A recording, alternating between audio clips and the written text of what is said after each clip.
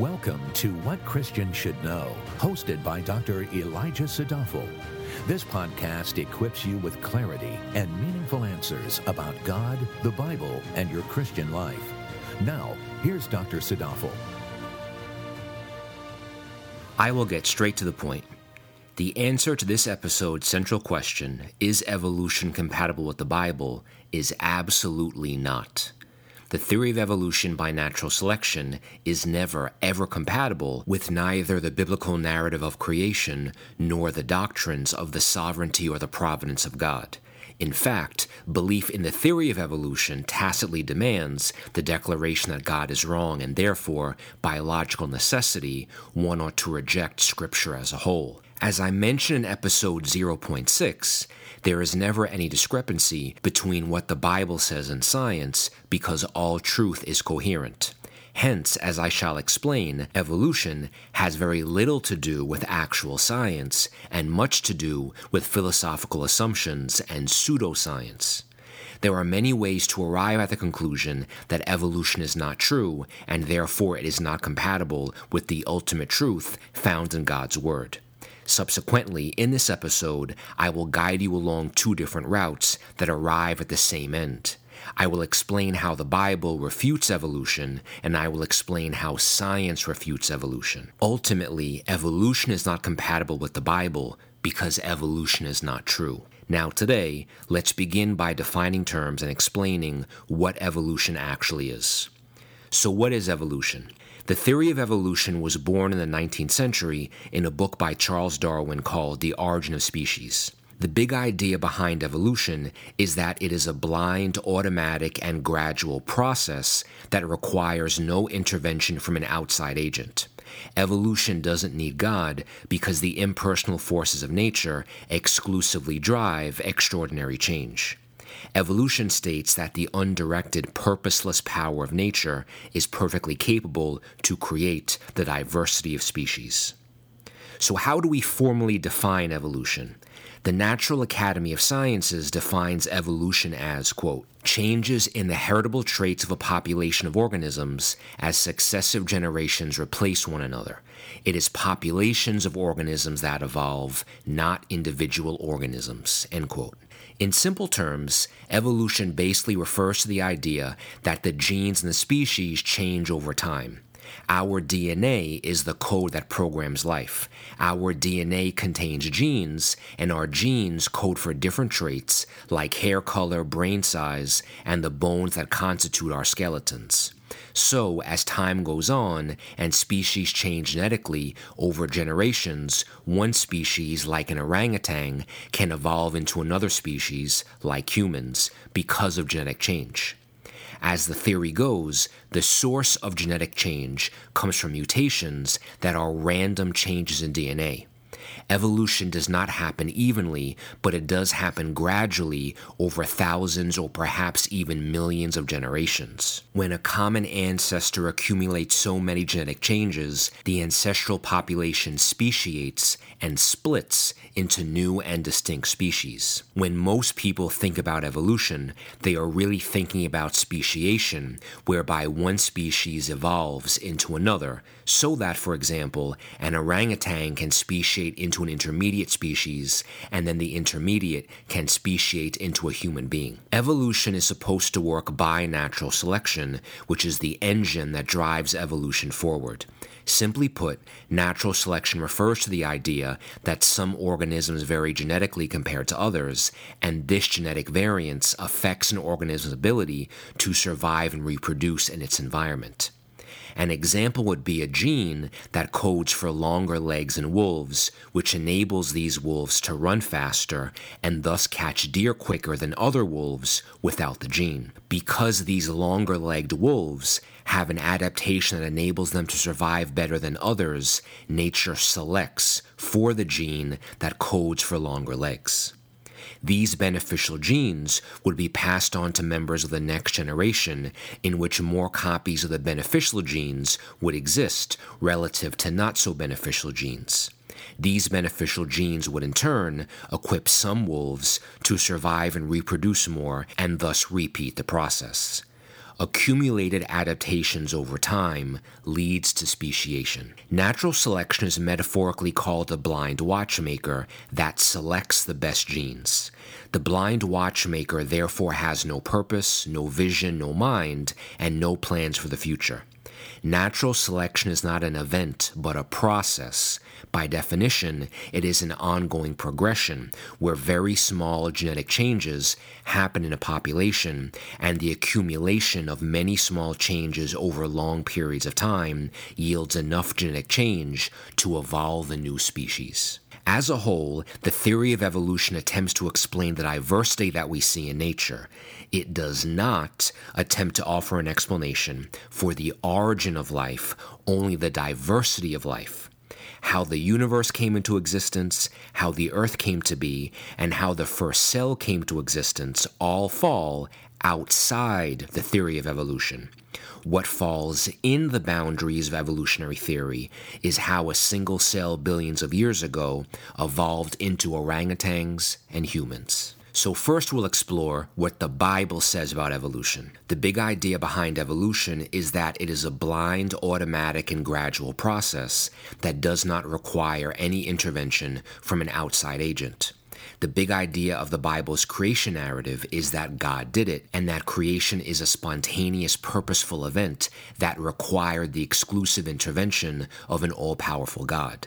So, before we even get into the details, what is clear is that evolution and the Bible say totally divergent things. The Bible begins with the four famous words, "In the beginning, God." The Bible does not say, "In the beginning, God and," nor does it say, "In the beginning, something other than God." The Bible says, "In the beginning, God." Consequently, in the creation narrative of Genesis chapters 1 and 2, we find an overriding theme, that God is both sovereign and the exclusive creative cause that makes all of reality as we know it. God neither seeks any help, nor does he set it and forget it and leave the task of creation to another designated agent, because he personally and actively creates all of creation. In fact, when we look at how God creates, we observe a very simple pattern in the Bible's first two chapters. There is number 1, an agent, number 2, order, number 3, finality, number 4, totality, and number 5, specificity. I will clarify these 5 points in what follows. Consider the following examples from the creation narrative. On the third day of creation, Genesis chapter 1, verses 11 to 12 says, "Then God said, 'Let the earth sprout vegetation, plants yielding seed, and fruit trees on the earth, bearing fruit after their kind with seed in them.' And it was so. The earth brought forth vegetation, plants yielding seed after their kind, and trees bearing fruit with seed in them after their kind. And God saw that it was good." And on the fifth day, Genesis 1 verses 20 to 23 says, "Then God said, 'Let the waters teem with swarms of living creatures, and let birds fly above the earth in the open expanse of the heavens.' God created the great sea monsters and every living creature that moves, with which the water swarmed after their kind, and every winged bird after its kind, and God saw that it was good. God blessed them, saying, 'Be fruitful and multiply, and fill the waters and the seas, and let birds multiply on the earth.' And there was evening and there was morning, a fifth day." So is evolution compatible with the Bible? No. Evolution is not compatible with the fact that the Bible says God is the exclusive creative agent. The verses I just mentioned are representative of how creation was executed. They demonstrate that in the mode of creation there is one agent, God, who speaks creation into existence. He and he alone spoke by his divine imperative, so what he willed into existence then came to be. There is a direct and exact correlation between what God said and what was created. In other words, nothing that was made fell out of a specific, targeted command of the Lord. God did not play dice, nor did he permit anything else to create, because nothing else had such creative power. If we stick to the text of Genesis 1 and 2, the Bible does not describe any other creative agent other than God. Evolution says natural selection has the power to mold new diverse species. The Bible says only God has the power to create life, and He designed all of it. Is evolution compatible with the Bible? No. Evolution is not compatible with the fact that the Bible says life was made in a predetermined, precise order. The sequential days of creation reveal that there was a specific order of reality being made. On the first day, for example, God said, "Let there be light," and light came to be. Each of the resultant days of creation had a specific set of things that were made on that day. God had a fine-tuned plan for creation that manifested in a precise, predetermined order. Reality was never left to itself, nor was the order of creation a blind process.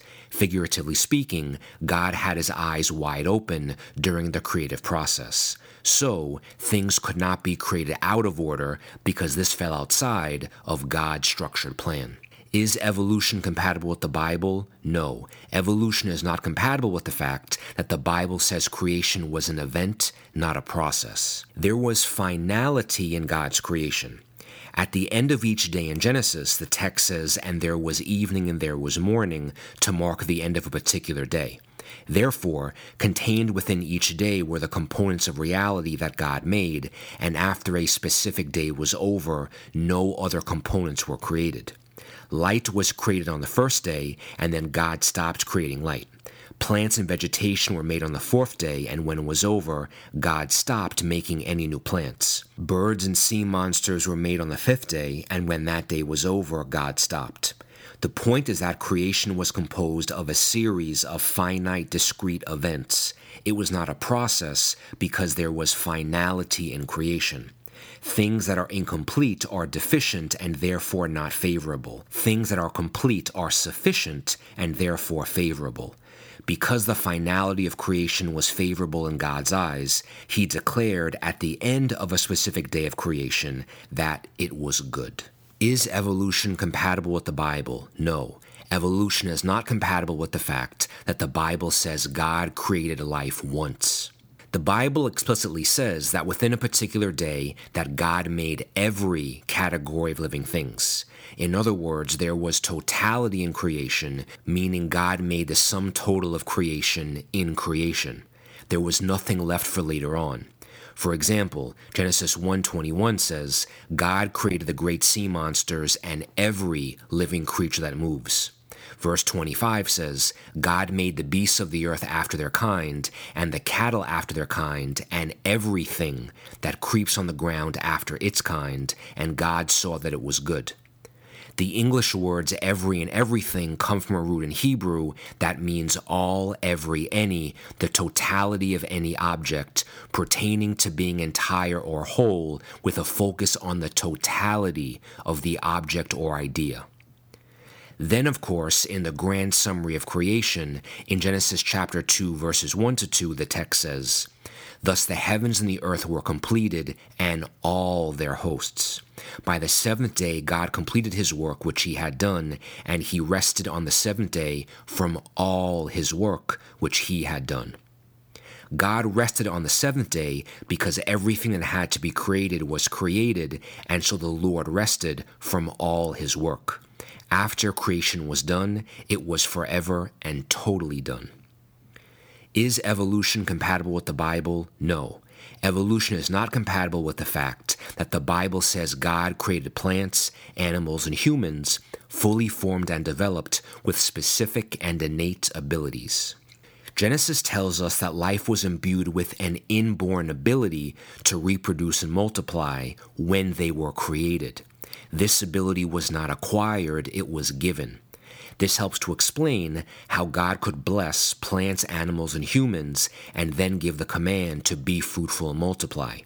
God could give this command because He created categories of life that were fully formed with the inborn ability to reproduce after their kind.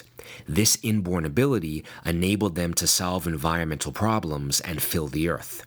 So, fruits did not begin as something more simple, they began as fruits. Birds did not begin as something much simpler that lacked wings. They began as birds with wings. Men and women began as two distinct sexes that are biologically compatible and able to produce offspring. This is not something that gradually developed over time, as both sexes were designed that way. Additionally, there was specificity in creation, meaning certain categories of creatures were designed to produce the same category of creature. Orangutans were not designed to eventually beget humans. Orangutans were designed to beget orangutans. The Bible says every kind had the inborn ability to reproduce and make more of its kind. Kind comes from a Hebrew word that is always used in the context of a taxonomical system and refers to a class or a species that is in contrast to other classes or species. So, in the creation narrative itself, we have God making different species, and each species has the inborn ability to reproduce and engender more of the same species. The creation of humankind is a special event in creation. God spoke the rest of creation into existence, but God formed humankind from the dust of the ground and breathed into their nostrils the breath of life. God did not either form or breathe the breath of life into any other entity in creation. This distinguishes humanity as unique from the rest. Furthermore, in Genesis 1, verses 26 to 27, the text says, "Then God said, 'Let us make man in our image, according to our likeness, and let them rule over the fish of the sea, and over the birds of the sky, and over the cattle, and over all the earth, and over every creeping thing that creeps on the earth.' God created man in his own image. In the image of God he created him, male and female, he created them."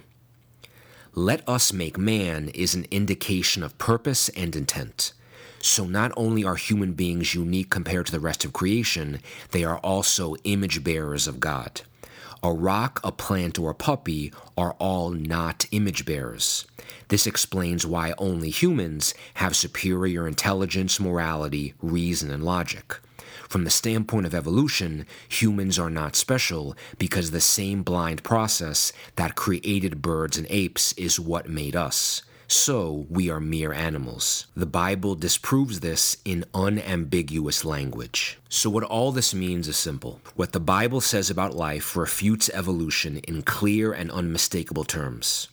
Evolution says that diversity of life is the result of a blind, impersonal force that lacks foresight. The Bible says life is the result of an omniscient, purposeful, and personal God. Evolution doesn't need God for life to diversify. The Bible demonstrates God's sovereignty over creation and creation's dependence on the Lord. Evolution says natural selection selected adaptations gradually over time. The Bible says God made life fully formed and functional with certain innate abilities that did not require further development. Evolution says there is an external selection force that molds life.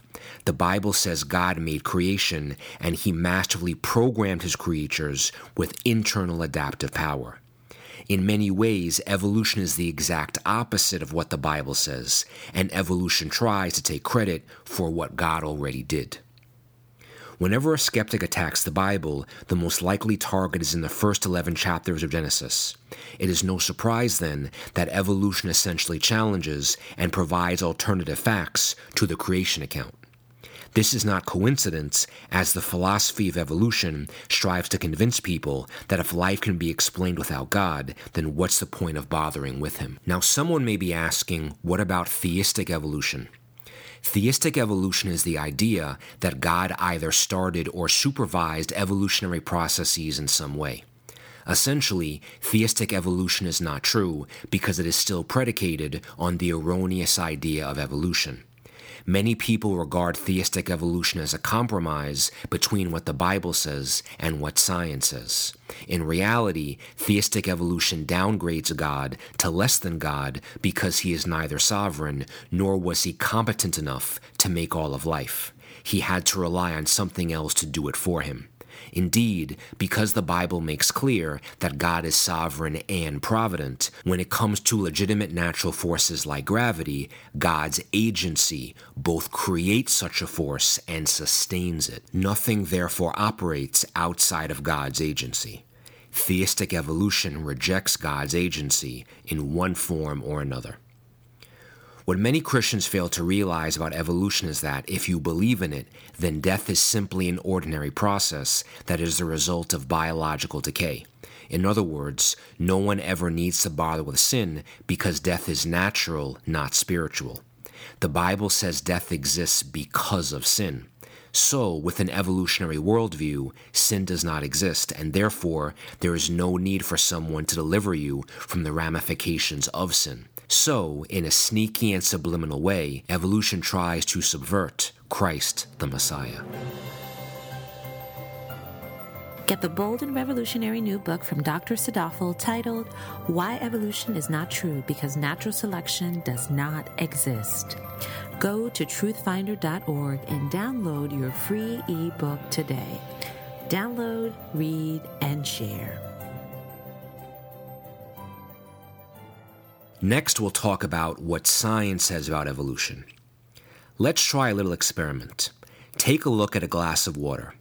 It may not seem like it, but there are millions upon millions of single-celled bacteria floating around in that glass. Take the glass of water and put it next to another person.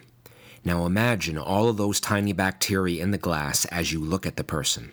Evolution says that if you give that glass enough time, a blind, undirected force can mold the single-celled organisms in the water into the person. Does that strike you as reasonable or unreasonable, logical or senseless, plausible or ridiculous? What Christians should know is this. In contemporary society, many scientists interpret the facts of evolution for us and tell us that beyond the shadow of a doubt, evolution is true. The reality is, when you actually examine the facts for yourself, what you will find is that when you consider the full breadth of scientific knowledge about life, the presupposed facts supporting evolution are rare, isolated, and very unimpressive. In fact, the more we learn about life, the more science mounts evidence and builds a case against evolution. In the scientific community, this is a fact that is reluctantly well established in private, but seldom mentioned in public. Speaking as a medical doctor, what I can tell you is that conclusively, all science can do is reveal how astronomically complex life is, particularly at the cellular level. This mind-boggling complexity demands the reasonable conclusion that life had to be designed. In fact, whenever we open our eyes and see something that has the appearance of design, even something simple like a soda can, reality tells us that an intelligent designer is the cause.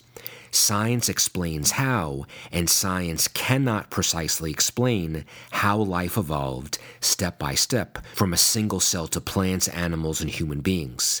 And this is exactly the point. Science cannot explain, using natural phenomena, life that has a supernatural cause.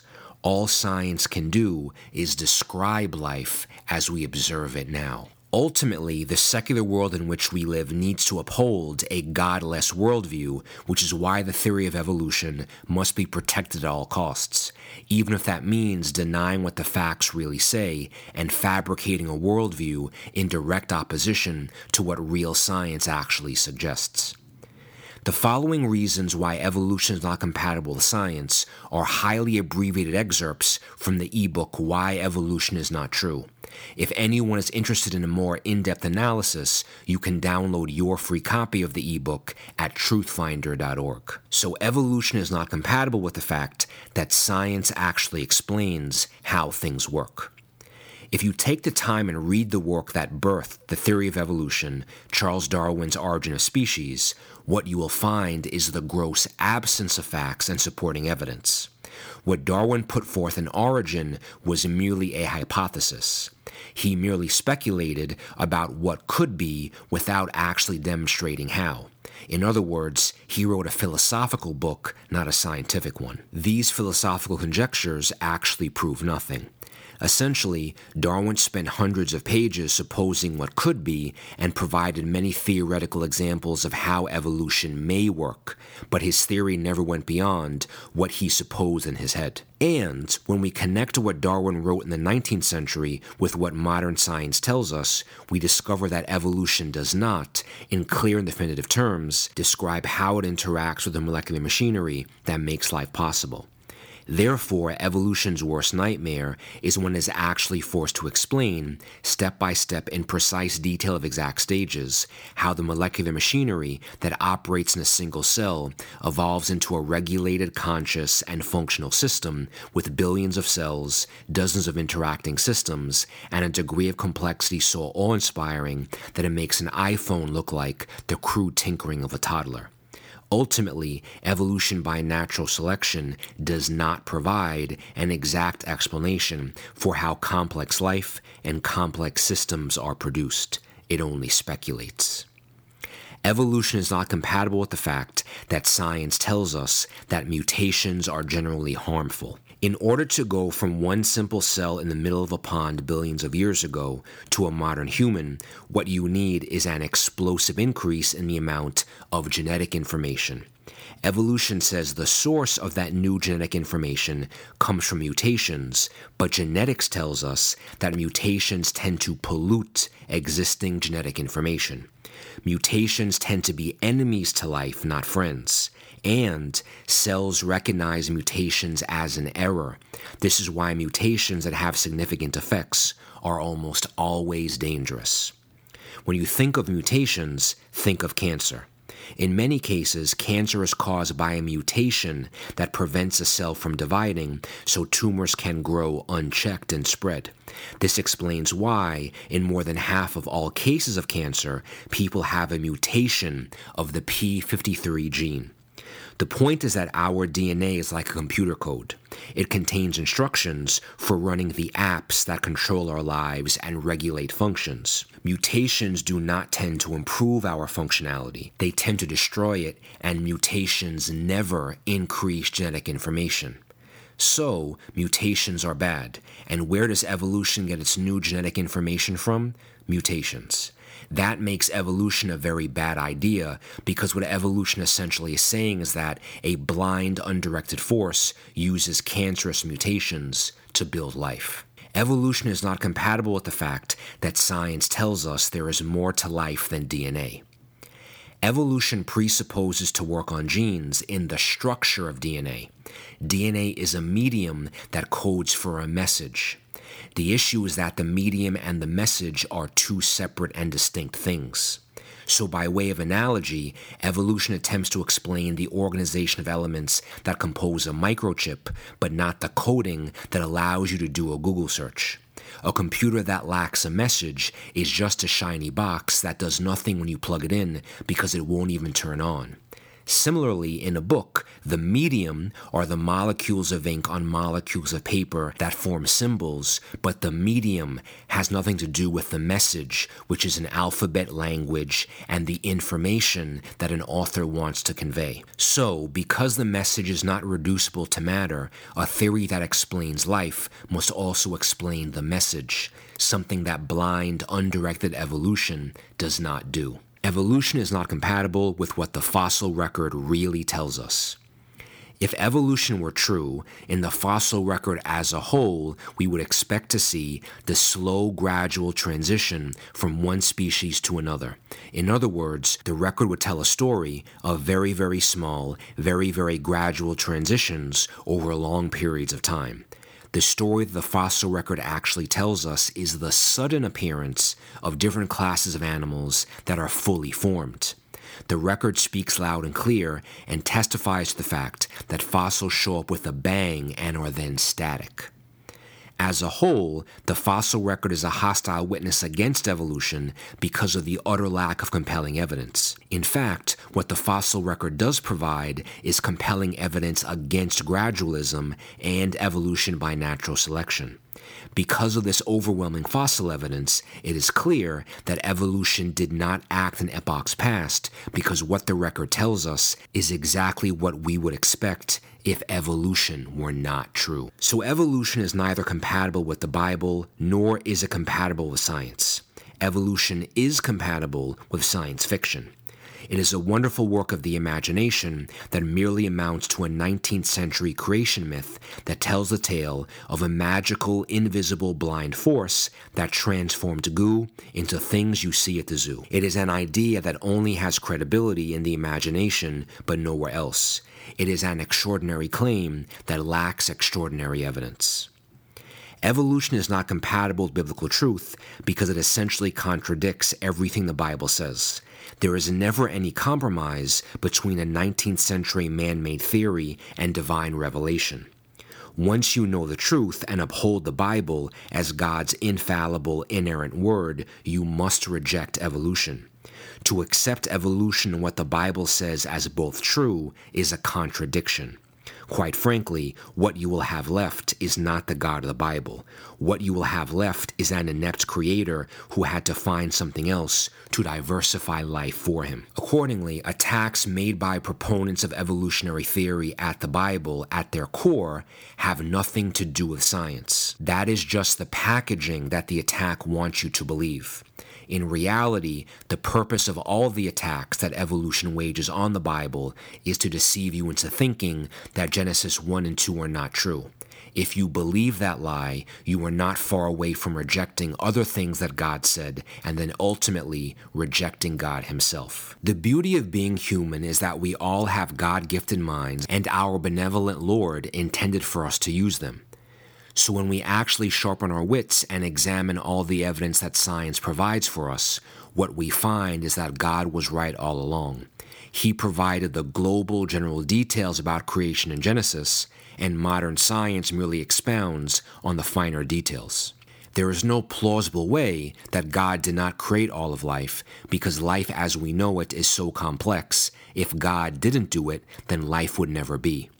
That is the majesty and wonder of the God of the Bible, whose thoughts are higher than our thoughts, and whose ways are higher than our ways.